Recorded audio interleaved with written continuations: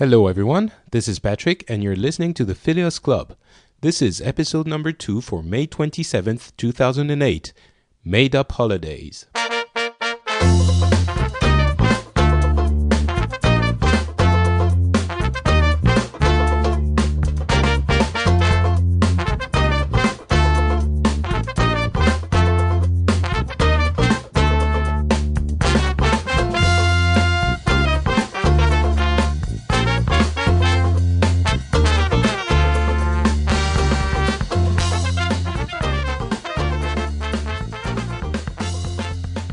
So this is episode number 2 of the Phileas Club. Welcome everyone. If this is the first time you are listening to our show, welcome to you. And if you are a returning listener, you might notice that we are going to change the format a little bit.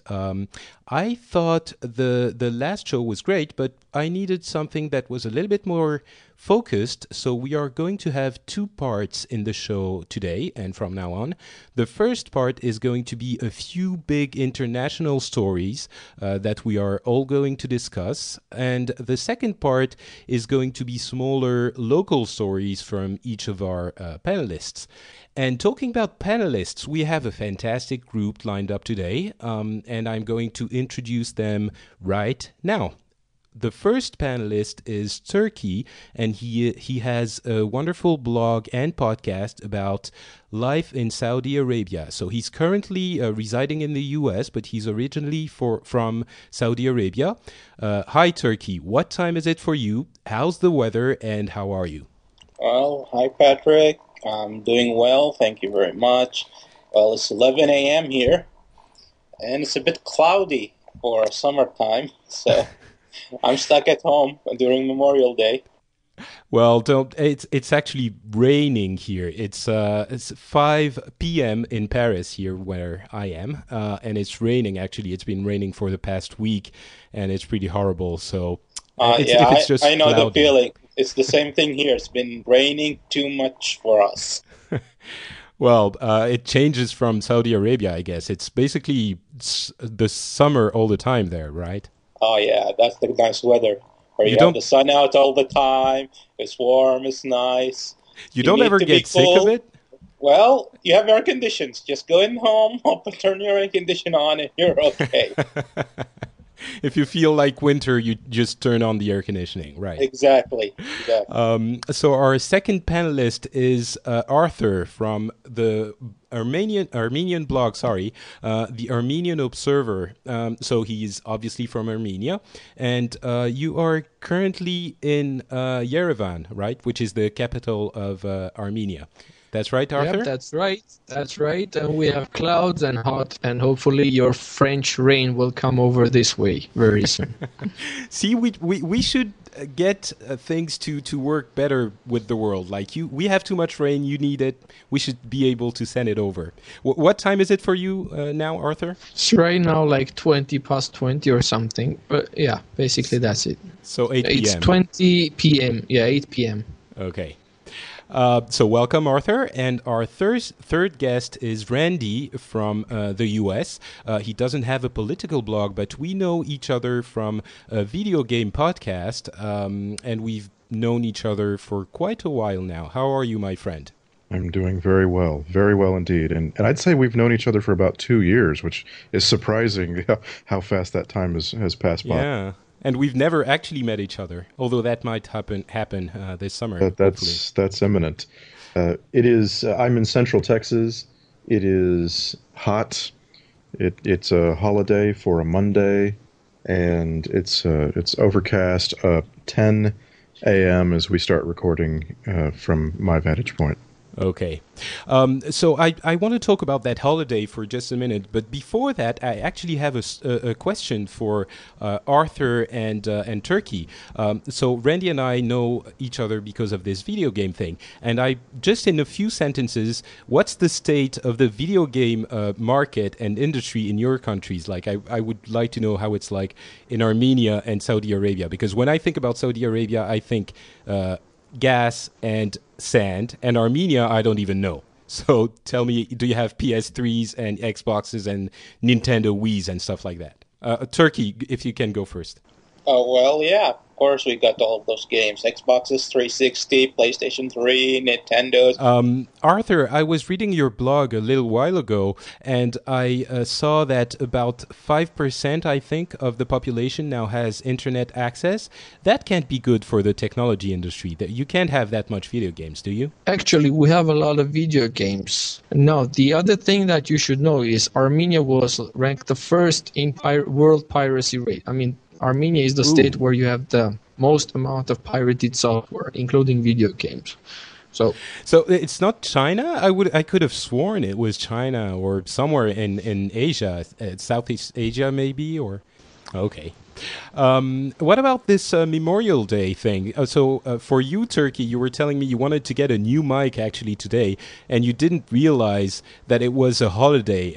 I don't even know what Memorial Day is in the U.S. Do you know, or should we ask Randy? It's a one-day holiday, the last Monday in the month of May every year, and it's a federally created holiday where we memorialize those who have given their lives in foreign service, military service.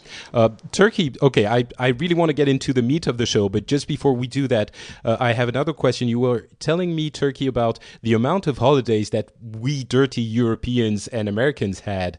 Can you tell for our audience how many holidays you have in Saudi Arabia each year? Hey, did you just say dirty? I never said that. I never used the word dirty. You don't put words in my mouth. Hey, I'm trying to stir up some controversy, you know? Don't put words in Saudi Arabia versus the U.S. That's the meat of the show. Sorry, go ahead. What were you saying? I was just saying, it's just apparently in Western culture, people do honor a lot of holidays, and many of these holidays are just made up holidays. Every year they add a new holiday, and I'm thinking within the next 50 years, Europe and the US would have half of the year full of holidays and only working the other half. Hey, I'm not worried about holidays. More holidays is better to me, but I'm French, so what do I know? What about you, Arthur? I'm a student. I'm here studying, and I want to be done with my classes. I don't need more holidays. What about you, Arthur? Armenia is full of holidays too? In May alone, we had like 5 holidays which you don't go to work at all. Well, there you go. You're ready to be part of Europe, I say. You have 5 holidays in 1 month. That's the right way to do it. Yeah, trying hard. Okay, let's go into the first part of the show with our international news.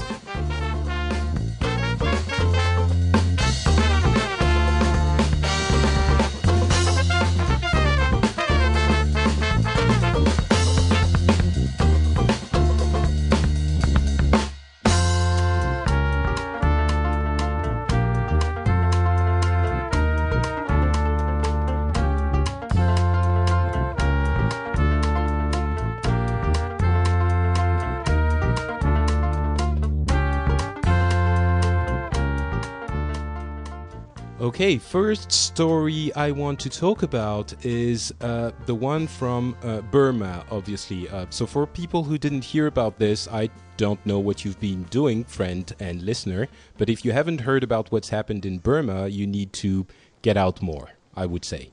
Burma, of course, had a terrible tragedy happening at the beginning of the month. A hurricane arrived and basically destroyed a huge part of the country. And today the number of deaths is at about 130, 140,000 just by direct death from the hurricane. Now, this kind of things happen all around the world, but the really terrible thing in Burma was the fact that the military it's a military regime basically. The junta, which rules the country, didn't want to let the humanitarian aid enter the country because they didn't want. Maybe one of you guys can tell me why they didn't want the aid to get in the country and they basically let their people die. I don't know. Turkey, why don't you tell us what you heard about this? first of all, it's okay to lose your English. I lose it a lot, so don't worry about that part. And basically what's going on in Burma, as far as I can understand, is because Burma is not really popular throughout the world, they're very harsh government dictatorship, a military dictatorship, and they really are not interested, and they're worried about getting people in to find out the truth of what's going inside Burma, and starting to spread the word to the Burmese people about the reality of the rest of the world, because nobody knows what's going on. So you could say maybe it's a protective measure that could be similar to something like we saw in communist Russia that, Arthur, you might know something about a little bit. Yeah, Arthur? basically, I mean, I would agree with most of what Turkey just said. From what I know is military junta is really restrictive of, especially they're scared of, foreigners generally, because these people come, go, make possible contacts with the opposition, transfer stuff back and forth. As far as I know, Burma has one of the biggest restrictive internet firewalls. They don't issue visas. They have like 800 mobile phones in the whole country, kind of stuff, just because they want to have everything under control. In Soviet Union, what we saw in 1988, there was a major earthquake in Armenia, actually, and the whole world came here in a sign of, friendship, and the Soviets opened the border. What we saw afterwards is Soviets collapsed. Not that it's directly related to the help from the world, but in Armenia, people thought of these imperialists, these sturdy capitalists outside of Soviet borders, and the government was facilitating this idea, saying that everything outside of Soviets is bad. And then suddenly, there you have it. You have an earthquake, and everybody, all these kind people are coming with help. Same, as far as I understand, and as far as my friends have told me about Burma is there. They are saying about creating this image of enemy. Everybody outside of Burma is our enemy. And then opening borders and having all this assistance would contradict to this picture, I guess.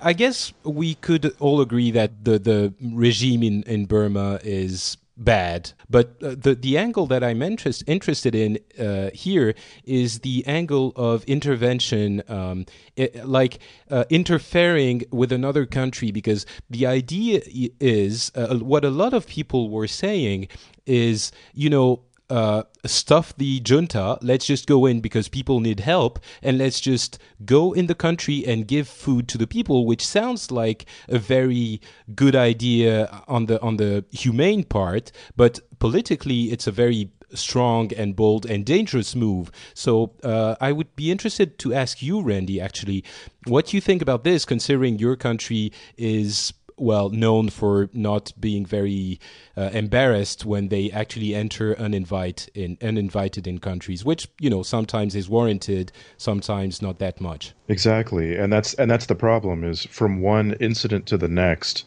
you are colored by the very last major incident and how it was handled, and whether or not there came to blows and so forth. It's very, very difficult, for example, to coalesce the thoughts, we need to go in and help these people, and at the same time, boy, we sure would like to help raise up the people who are suffering, and not necessarily from the hurricane at the same time.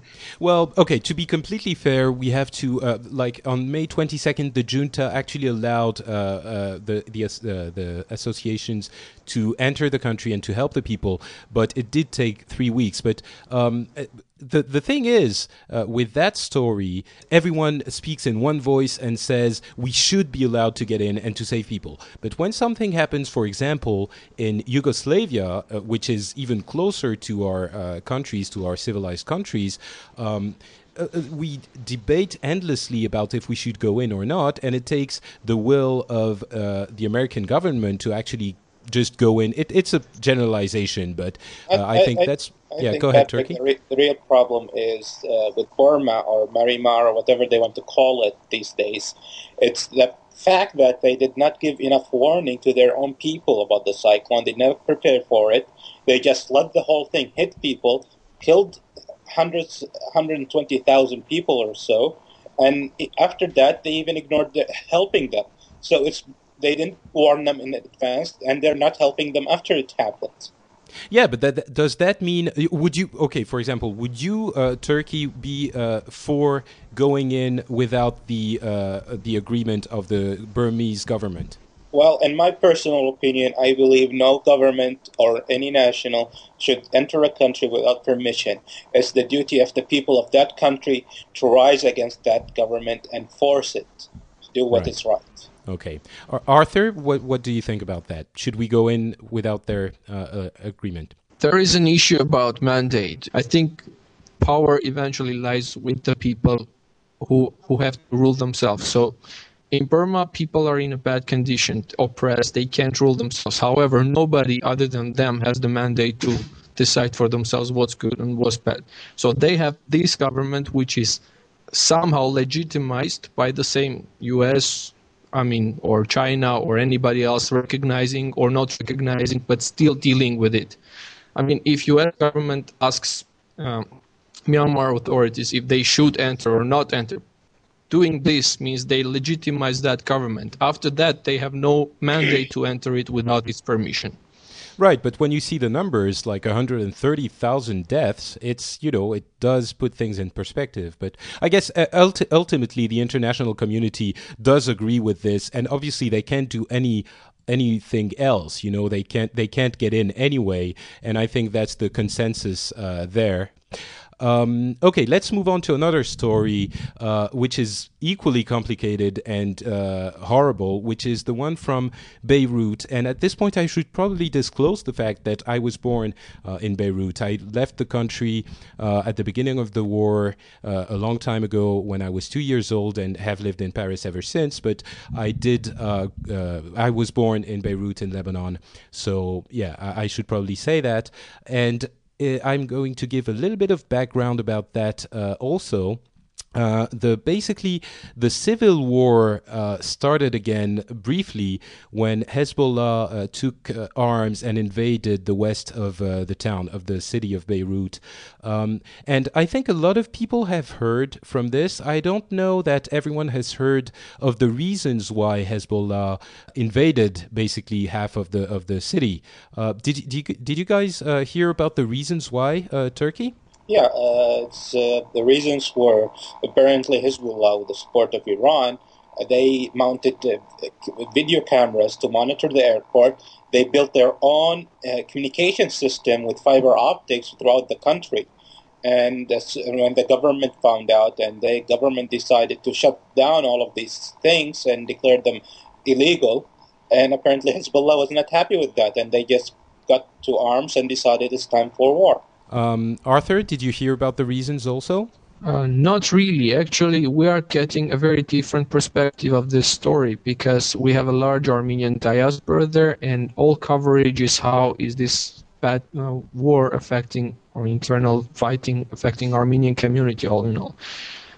So basically, we're just hearing whether this is bad or good or how many Armenians are leaving Lebanon and things like that. That's why we're not really getting into. And it's really dangerous for Armenia to engage or to speculate anything politically related inside stuff going on in Lebanon. So our news are, I'd say, cautious. Okay. Well, okay, for the people who don't know, you have a common border with Iran, which is basically backing Hezbollah, I guess. Yes, we do. How are your relationships with Iran? Very warm and warming up even further, and we have very good relationships also with US and Russia, something that's quite abnormal, but that's a fact. Yeah. How do you pull it off? Maybe you should give us a couple of lessons. How can you be friends with everyone? Well, the problem is you can't.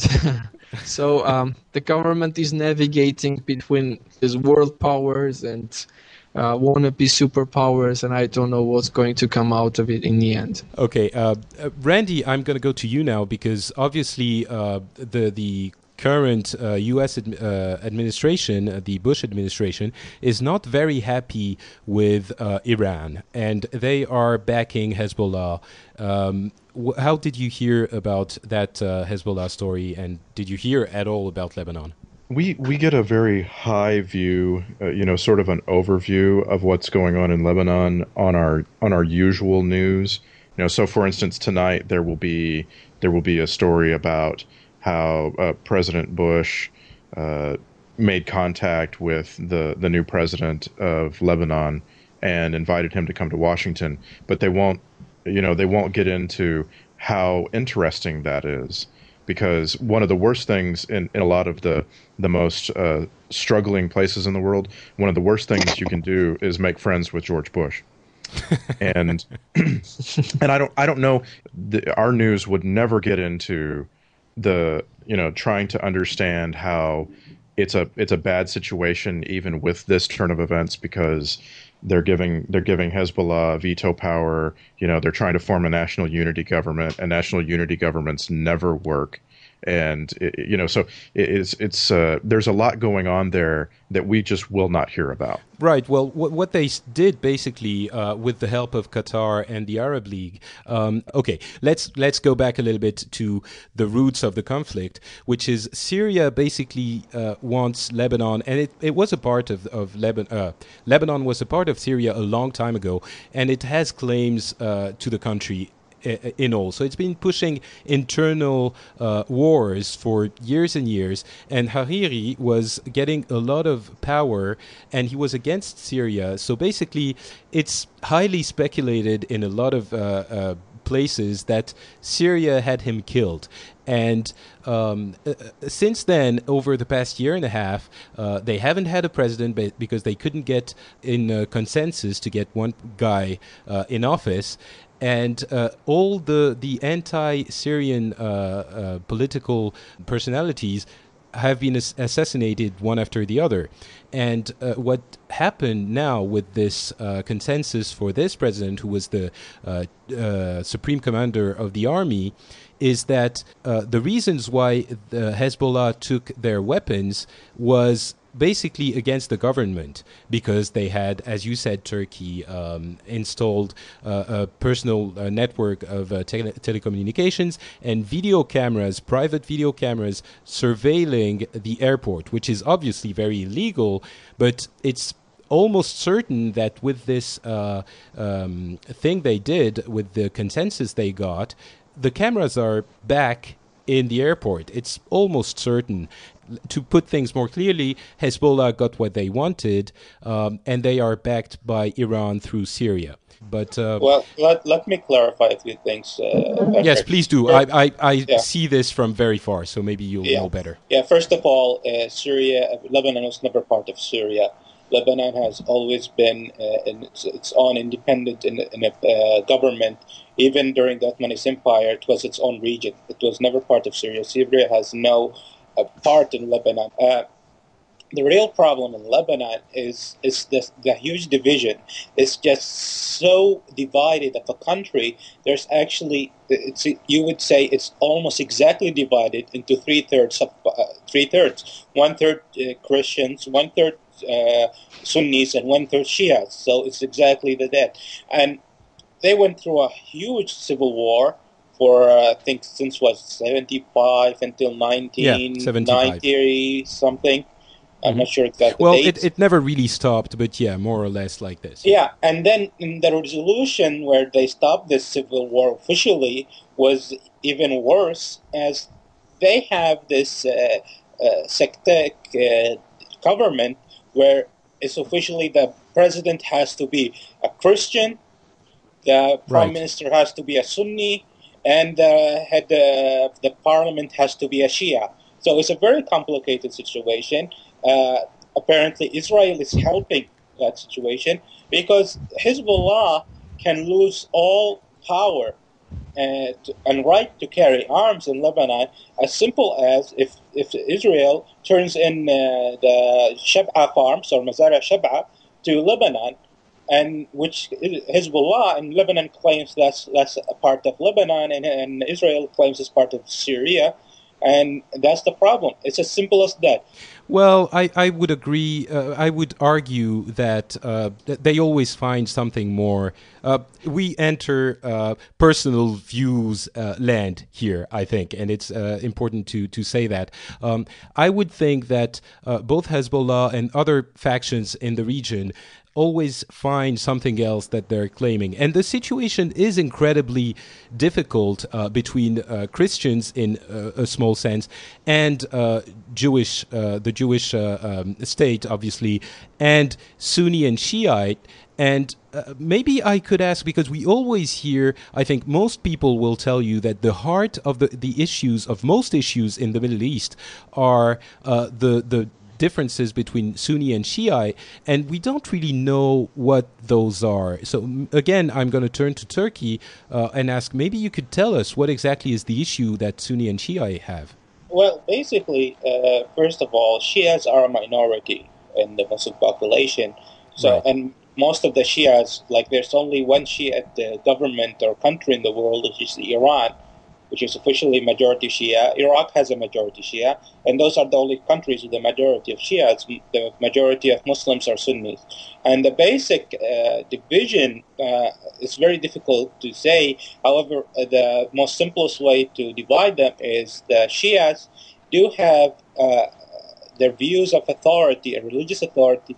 They do have the Ayatollah, who is the final religious authority. He's the God's servant. He's God's hand on earth, and he has the authority to say what is law and what is not in Islam. However, the Sunnis do not have a central authority. There's no Ayatollah. There's nothing, and it's not mandated. Other religious people can have different opinions. So that's the basic difference between the two faiths. And the fight between them has been going on since I think, 8th century.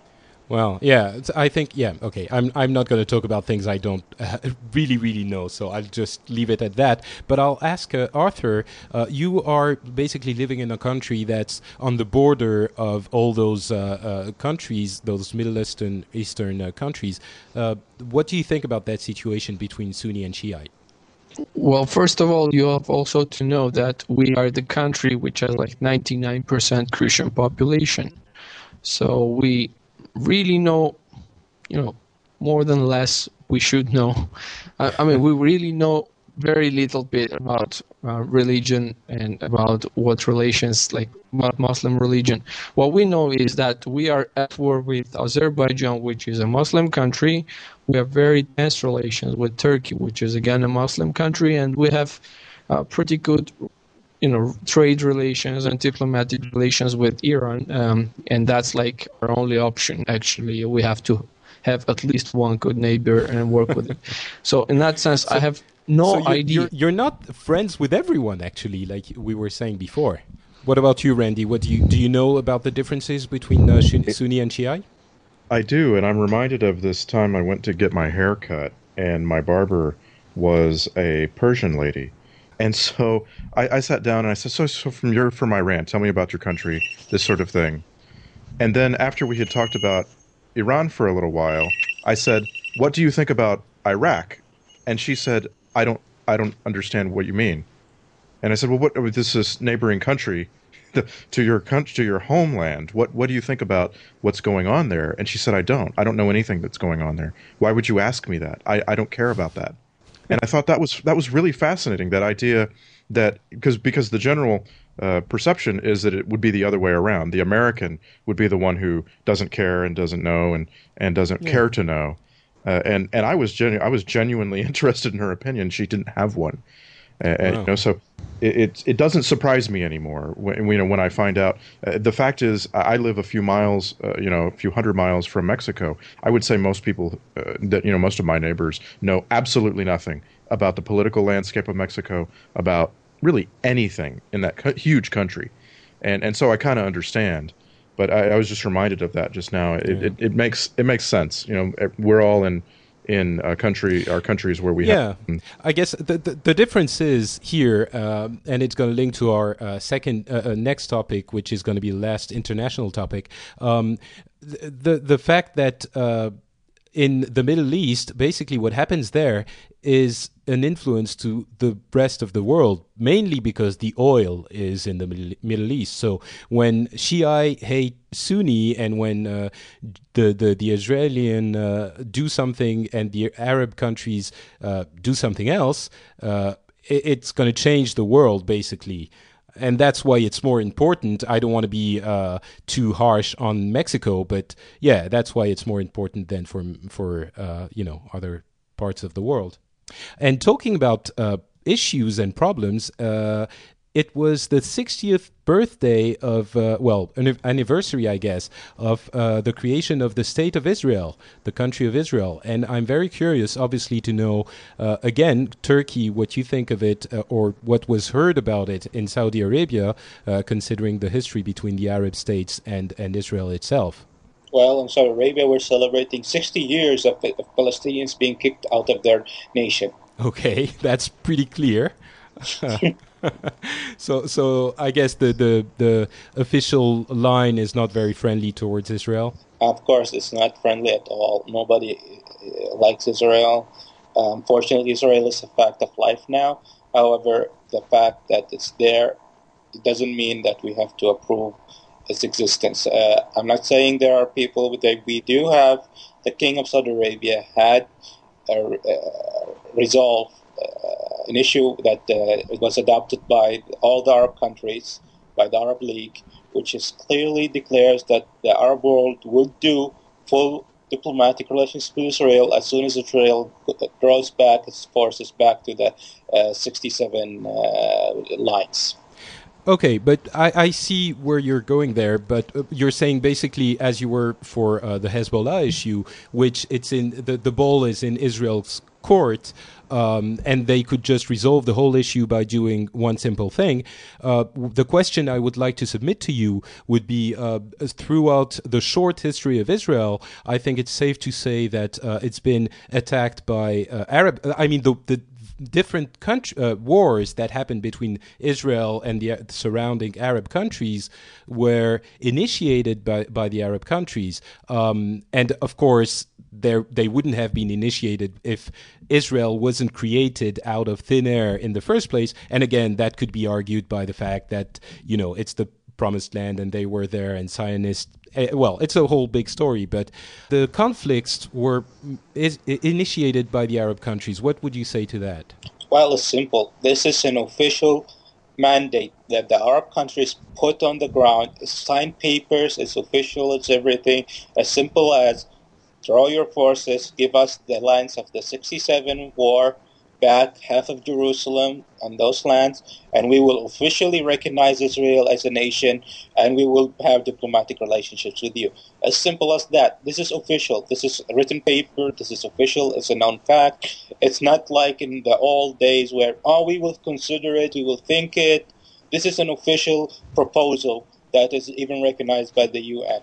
Okay, so what you're saying is, the past is in the past, as I guess a lot of people could agree would be a good thing for a lot of conflicts in that region. Of course, I'm not promising the people of the Middle East will support this resolution, but I can promise the governments are going to support it and they're going to do it. Well, I guess you have to start somewhere. Why would you think that the Israeli government doesn't agree to that if it's that simple? It's a Zionist government. They believe Palestine should be part of them.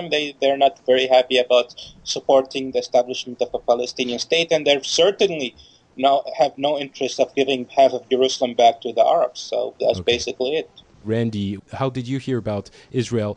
I think the interesting thing here is that America has very good relationships with both Israel and Saudi Arabia, as we all know.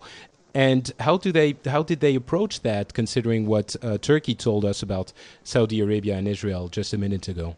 And I would say, relatively speaking, that the United States does have good relationships with both of those countries, and the reason for that is the same in a lot of countries around the world, and that is because it's in the United States' best interest to have good relationships with those countries.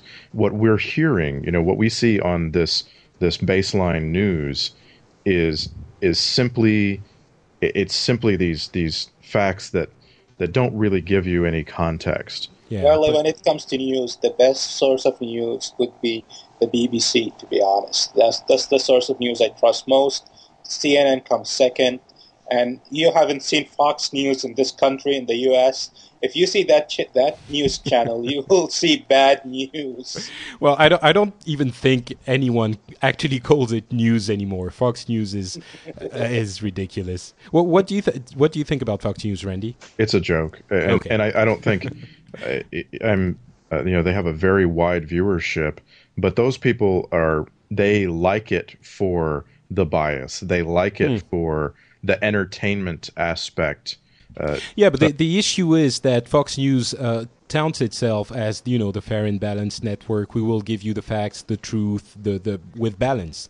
Which is, if people don't know, Fox News is the most biased Republican, maybe even neoconservative news channel ever. It's ridiculous how much it's biased. And the hilarious part is you should see the Fox channel, which is the most liberal TV channel in the U.S. Which one? Exactly. The Fox channel, one of the major TV networks here is Fox, Right. Yeah. and they have their own general channel, which is completely separate from Fox News. And this TV channel is one of the most liberal TV channels in this country. Turkey, just one question before we go to our local stories. You didn't mention Al Jazeera in the sources that you trust. Did you forget about it, or? No, I did not forget about it. Al Jazeera, I honestly don't trust Al Jazeera. I don't know about it currently. I haven't watched it for the last year. But the older times, Al Jazeera has always been biased against Saudi Arabia. I don't know about the Al Jazeera, the English channel. From what I heard, apparently it's a good channel. However, the Arabic channel does have, unfortunately, they are not level-headed. Their reporters do have opinions, and they completely show those opinions in their reports. So you don't get a balanced view of anything. Okay, well, I guess this is going to be the end of the first section of the show, and we are going to dive into our local stories right now.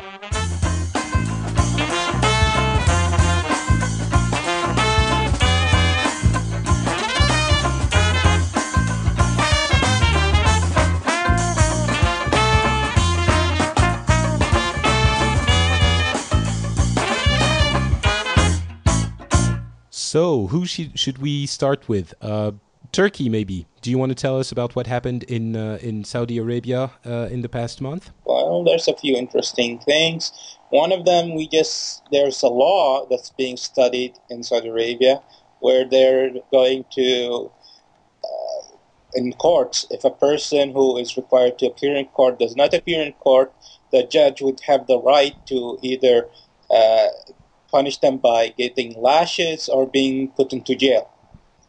Apparently, that's a big problem in Saudi Arabia. It's unbelievable the number of court dates that keep on pushing back because one of the people who are supposed to be there, the defendant or whatever, is not there. So when you're saying lashes, I want to be clear for our listeners. You have a punishment system which includes whip lashes on the back, right? Exactly. Yes, we do. And trust me, we do need that, especially for those who do not attend court.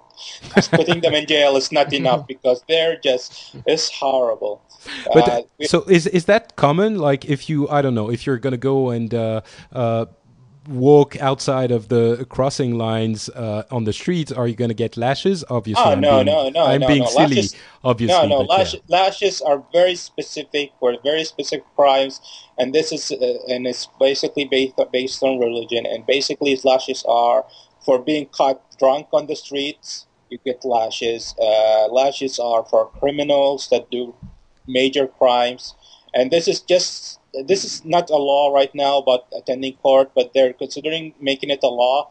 And basically, they do need that. It's just, as I said, it's really horrible. Cases that take 3 days can take up to 5 years because that one person keeps on not attending the court session because he knows nothing would happen if he's not there, and he just doesn't want this to be done because he has an interest of it not being concluded in court. Okay, so that's obviously malicious. It's almost, manipulating the court system to your advantage. But something caught my attention. I actually don't drink a lot, but I know that a few friends of mine do drink. And you were saying that if you're caught drunk on the street, like I guess alcohol is not very permitted in Saudi Arabia, but if you're caught drunk on the street, you can get lashes. Yeah, the alcohol is forbidden in Saudi Arabia officially, where if you really look for it, you would find it. However, if you are caught by the police or the religious police on the street drunk, then you are arrested and you are punishable with up to 80 lashes. However, it's not been 80. popular. Wow, Up to, up to, that's a up to, lot. Okay, but up to 80. And it th- really depends. However, most cases nowadays, they just put them in jail for a whole day. The next day, they just kick them out. okay. Anything else happened? Well, this is a hilarious one. Apparently, a Saudi man had some friends of his relatives that visited his home, and he knew about it, and he prepared this huge dinner for them to welcome them at his home. And when they arrived, and he said, and after sitting for a while and having all of this chat, and he invited them to sit to the table for to eat, and they said, "No, we can't sit to the table. We need to ask you something first." He said, "What?" And they asked for his daughter's hand in marriage to their son. And apparently, they did not know that the daughter was already engaged to someone else. So the guy said, "Well, I'm sorry, she's already engaged. They're already planning their wedding. I cannot accept your offer, and but please move on to the dining table for dinner." And these people insisted that they won't move to the dining table. They won't eat unless he accepts their proposition for his daughter hand in marriage. So this guy got so mad, and he put so much work into the food, and his daughter's already engaged. He went into his home. He got his machine gun. Oh He no! put it to Oh, his guest. He put it oh. to. He pointed at his guest. He said, "Either you eat, or I'm going to shoot you." Wow! You should have tried the lashes, man. Apparently they ate. Apparently they ate, and that was it. This is just hilarious. Oh wow. That would be too outrageous to put in a movie even. Okay.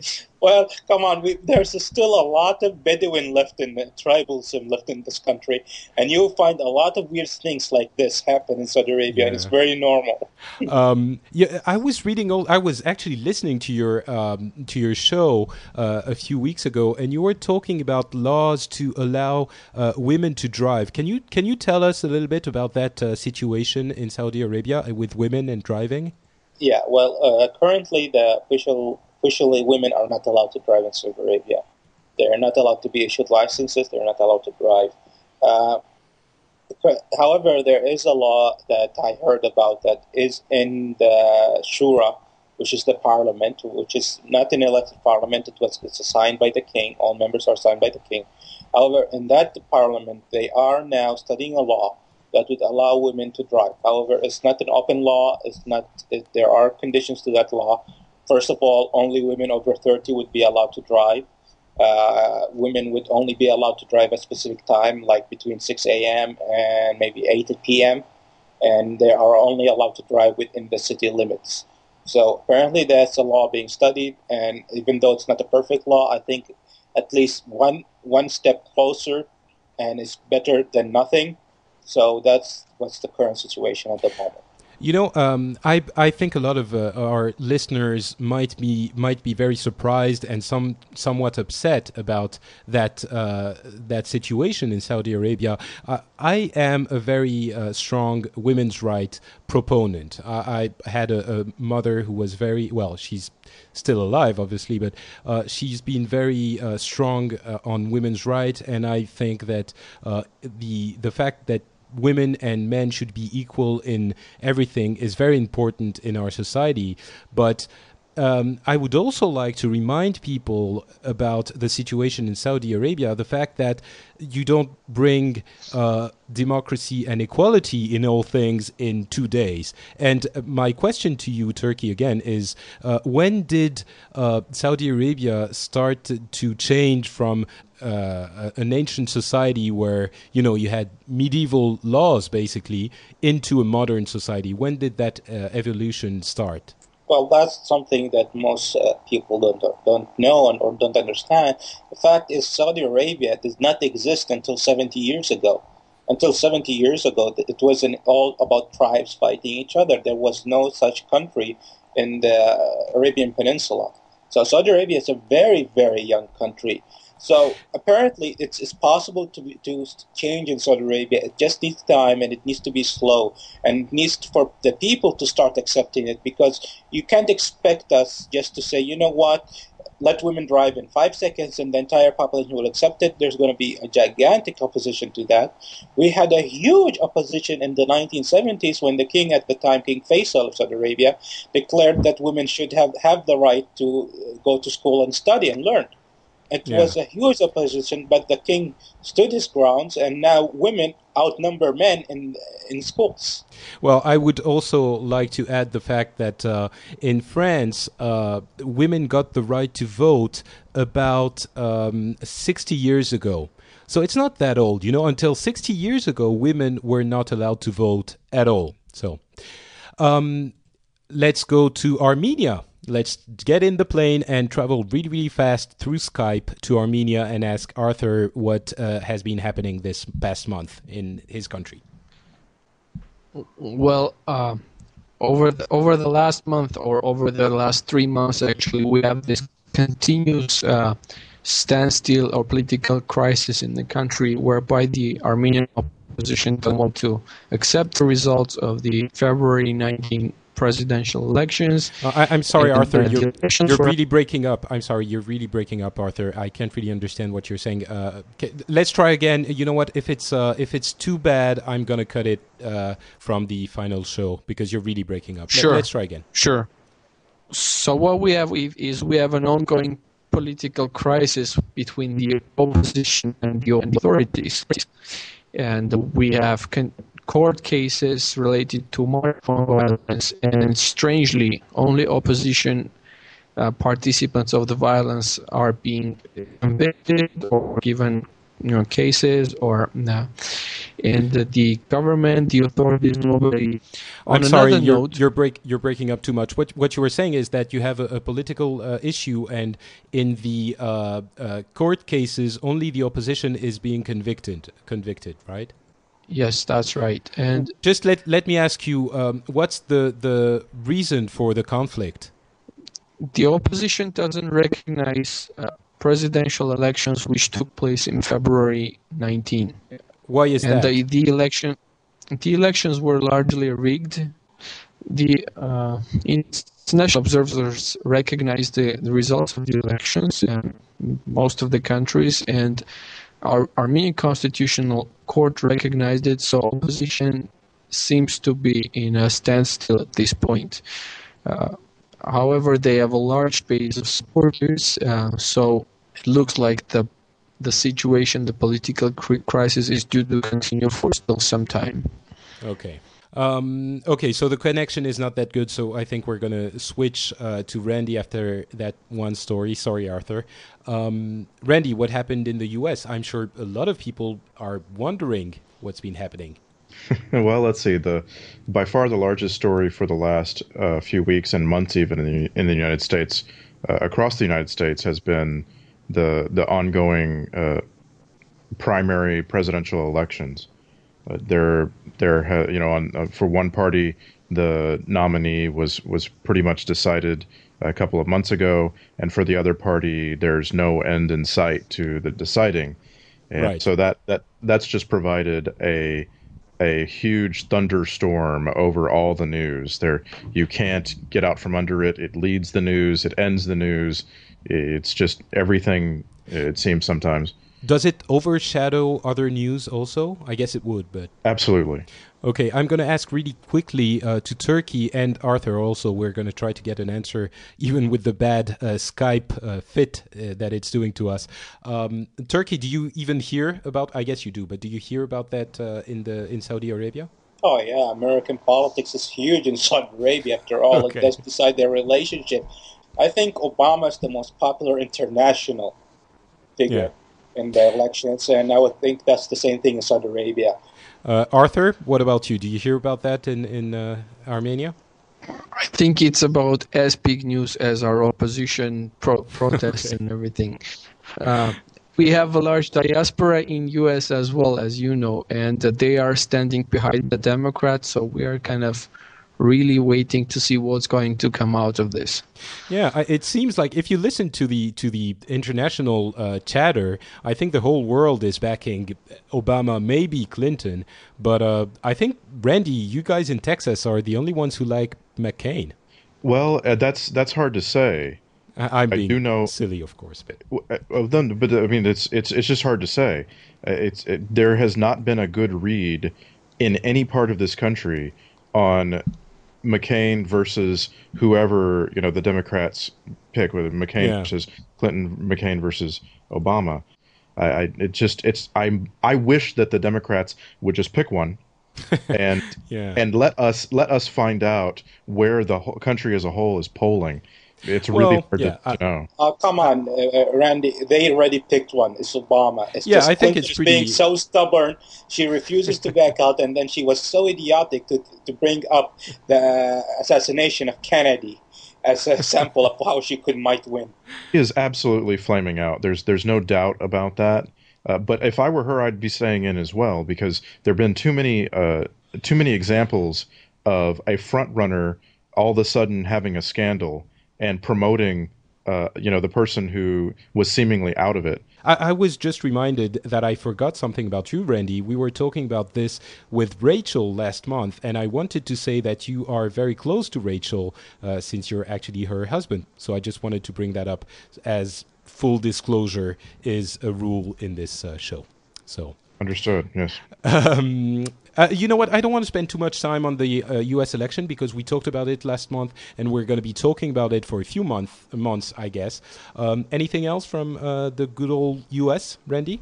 In our area, the big news has been the debacle around the state of Texas attempting to deal with a sect of fundamentalist Mormon polygamists in West Texas. And right, that was a story last month already, wasn't it? It's yes, and it's still something. Is it a local story in Texas, or is it a national story? It is a national story. It's everywhere. It's starting to annoy me seeing it on TV, in the newspapers, online. Everybody's talking about it. Wow, okay. It's not like they had other wives and other children in the meantime, is it? It's really more about the fact that there were arranging marriages between older men and girls. They found out some of these girls, they arrested and they put them into state care because they were underage, and it turns out they were adults. Right. Yeah, that's why I called it a debacle. It's impossible to really know what was going on. Okay. Anything else, or is that it? Hey, I'm done. We forgot one thing. Okay. We forgot the Phoenix landing. Right, yeah, that's been happening today, basically. I think we heard about this in the whole world, and the first pictures are actually available now. I just saw someone twittering the link. We have pictures on the NASA website. It's I always amazed when things like that happen. It doesn't get old for me. I don't know if I'm too naive or something, but the fact that we launched an object from the Earth, and that it traveled through space with such accuracy and managed to land on an alien planet, it's completely baffling to me. It doesn't become something that's like, oh yeah, something landed on Mars, yeah, whatever. It's the third time or something like that. But yeah, I don't know. It's always something to me. Arthur, is that really foreign to you, or do you also hear about that? We heard a little bit about that, and we heard about that also from Russian news, which we get here in somewhat envy tones, but that's what we got, So they were like, okay, then with China we will make plans. Yes, that was on Russian news yesterday, that there's some agreed discussions with China as to how they're going to use the natural resources from the moon. And that was something to be contrasted with Phoenix landing story. Yeah, they have the little Phoenix Mars lander thing, but we're gonna get mining from the moon. What are they gonna get from the moon? Is there like petrol on the moon or gas? Or? I don't know. I think they're just jealous and they're just trying to make this up as they go.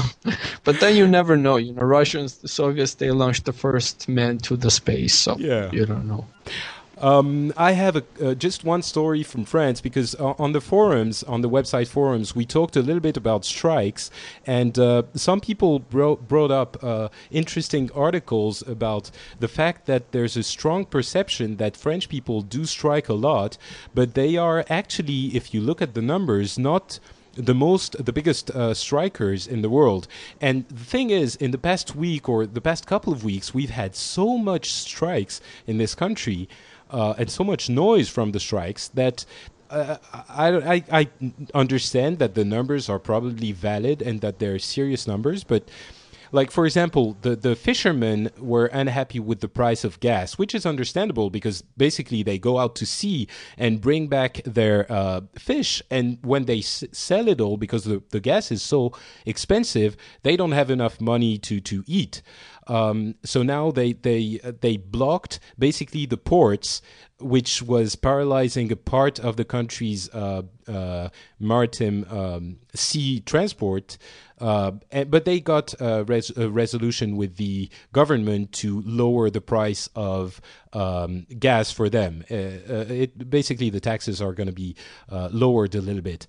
But the thing is, now, since they got that deal, the taxi drivers and the truckers, the road transportation people, are going on strike also because they want the same deal and because they have the same issues, obviously. So it's another strike. And we also have strikes in the transport industry and the teachers and the people in general because of the purchasing power that we talked about a little bit last month. So basically there are strikes everywhere, and it feels like the country has a lot of striking habits. I guess I would say. And my question is to you guys, what about your countries? Do you guys actually have strikes on a regular basis? Do they influence your daily lives, or is it just something you hear about on the news? Turkey, go. Well, apparently Saudi Arabia is one of the few countries that strike is illegal. Striking is illegal. Well, I guess that solves it. So, a couple of lashes. That's the answer. Okay. Arthur, what about you? I wouldn't say it's a big problem or anything, but sometimes can be unpleasant, but not that we meet it all the time or come about it all the time. Okay. Randy, strikes in the U.S.? It's the United States. It's the country where more and more people are unionized and strikes happen less and less often. Okay. So I guess France is indeed a high strike country, no matter what the numbers say. I try to, I do like Stephen Colbert. I choose to follow my gut, not the facts. That's what I do. Another thing that I wanted to talk about is the Cannes Film Festival. I just wanted to know if it was such a big deal for you guys too. And I'm going to ask Randy first. I know that you're a big movie buff and that you go basically see everything, so I'm sure you know about this festival. But do the American public hear about it? Because to us, it's like our Academy Awards, basically. I would say 99.999% of Americans couldn't tell you what month Cannes it takes place during. But do they know what it is? Vaguely. To counter to that, for us, it's like Cannes is at least as big as Oscars, but with higher quality. Thank you, Arthur. I appreciate that. I mean, we can bet that whatever comes out of the Cannes Film Festival is really good movies, not just blockbusters for the kids and everything. You know what? I actually would... it's interesting that you would say that, because I think the idea that Cannes is the prime film festival in the world is an idea that's very common in a very small minority of French movie intellectuals that didn't evolve from the Nouvelle Vague, the new wave of movies from Godard and people like that in the 70s. But the general public, I think, is not very interested in those movies. But I can tell you with certainty that a movie like Iron Man would make more at the box office than the one that got the Palme d'Or, the big award at the Cannes Film Festival. Turkey, I know that music is not... there's issue with music in Islamic countries. What about movies? Really depends on who you're talking to. movies are available in Saudi Arabia. We don't have movie theaters, unfortunately, but you can watch movies on DVDs and videotapes. Movies are popular in Saudi Arabia. Cannes Festival is a popular celebration. Apparently, Cannes is also known to the rich people in Saudi Arabia as the place to go. So that's a good thing. First, by the way, congratulations on getting an award. Took you 21 years, you French people, to get it back. We're givers. We're not takers. We like to. We're generous. All right, if you say so, I'll just go along with that. Okay, I guess this brings us to the end of our second segment, and we are going to end with a couple of funny and quirky stories with our and now for something completely different segment as a conclusion.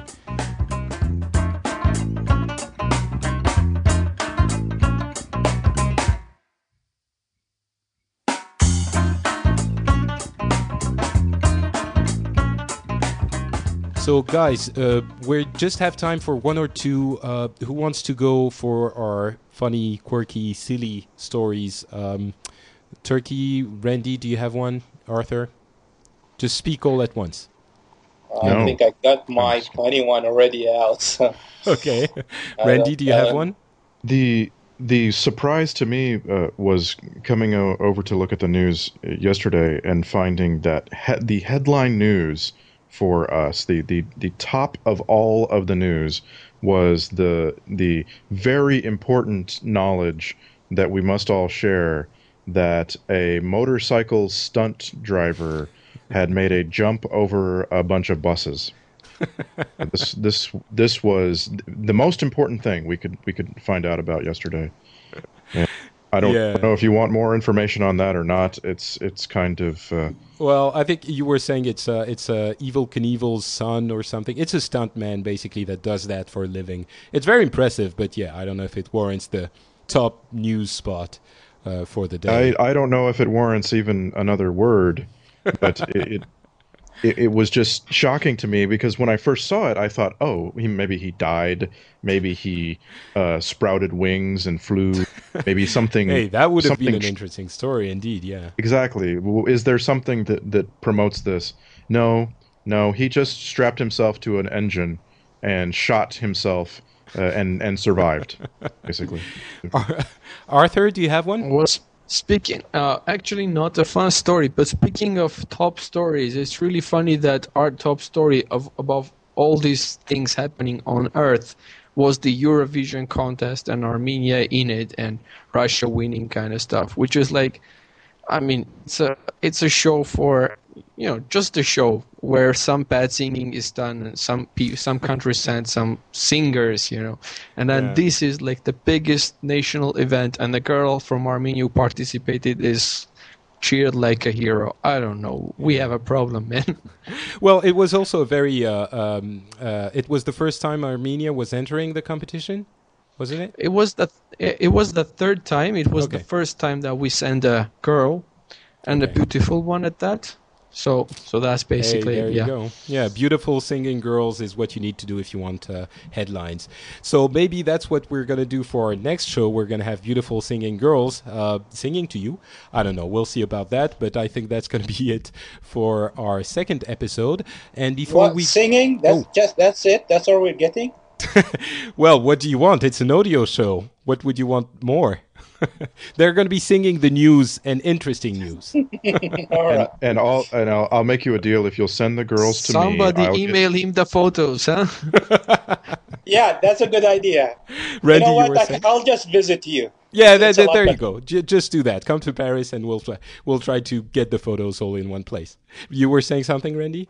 I was just going to make you a deal that if you'd send the girls to me, I will arrange the microphones and the internet connection and make sure that they're very comfortable. You just want to have the girls in your room. What would Rachel say about that? I wonder. I better not respond. Never.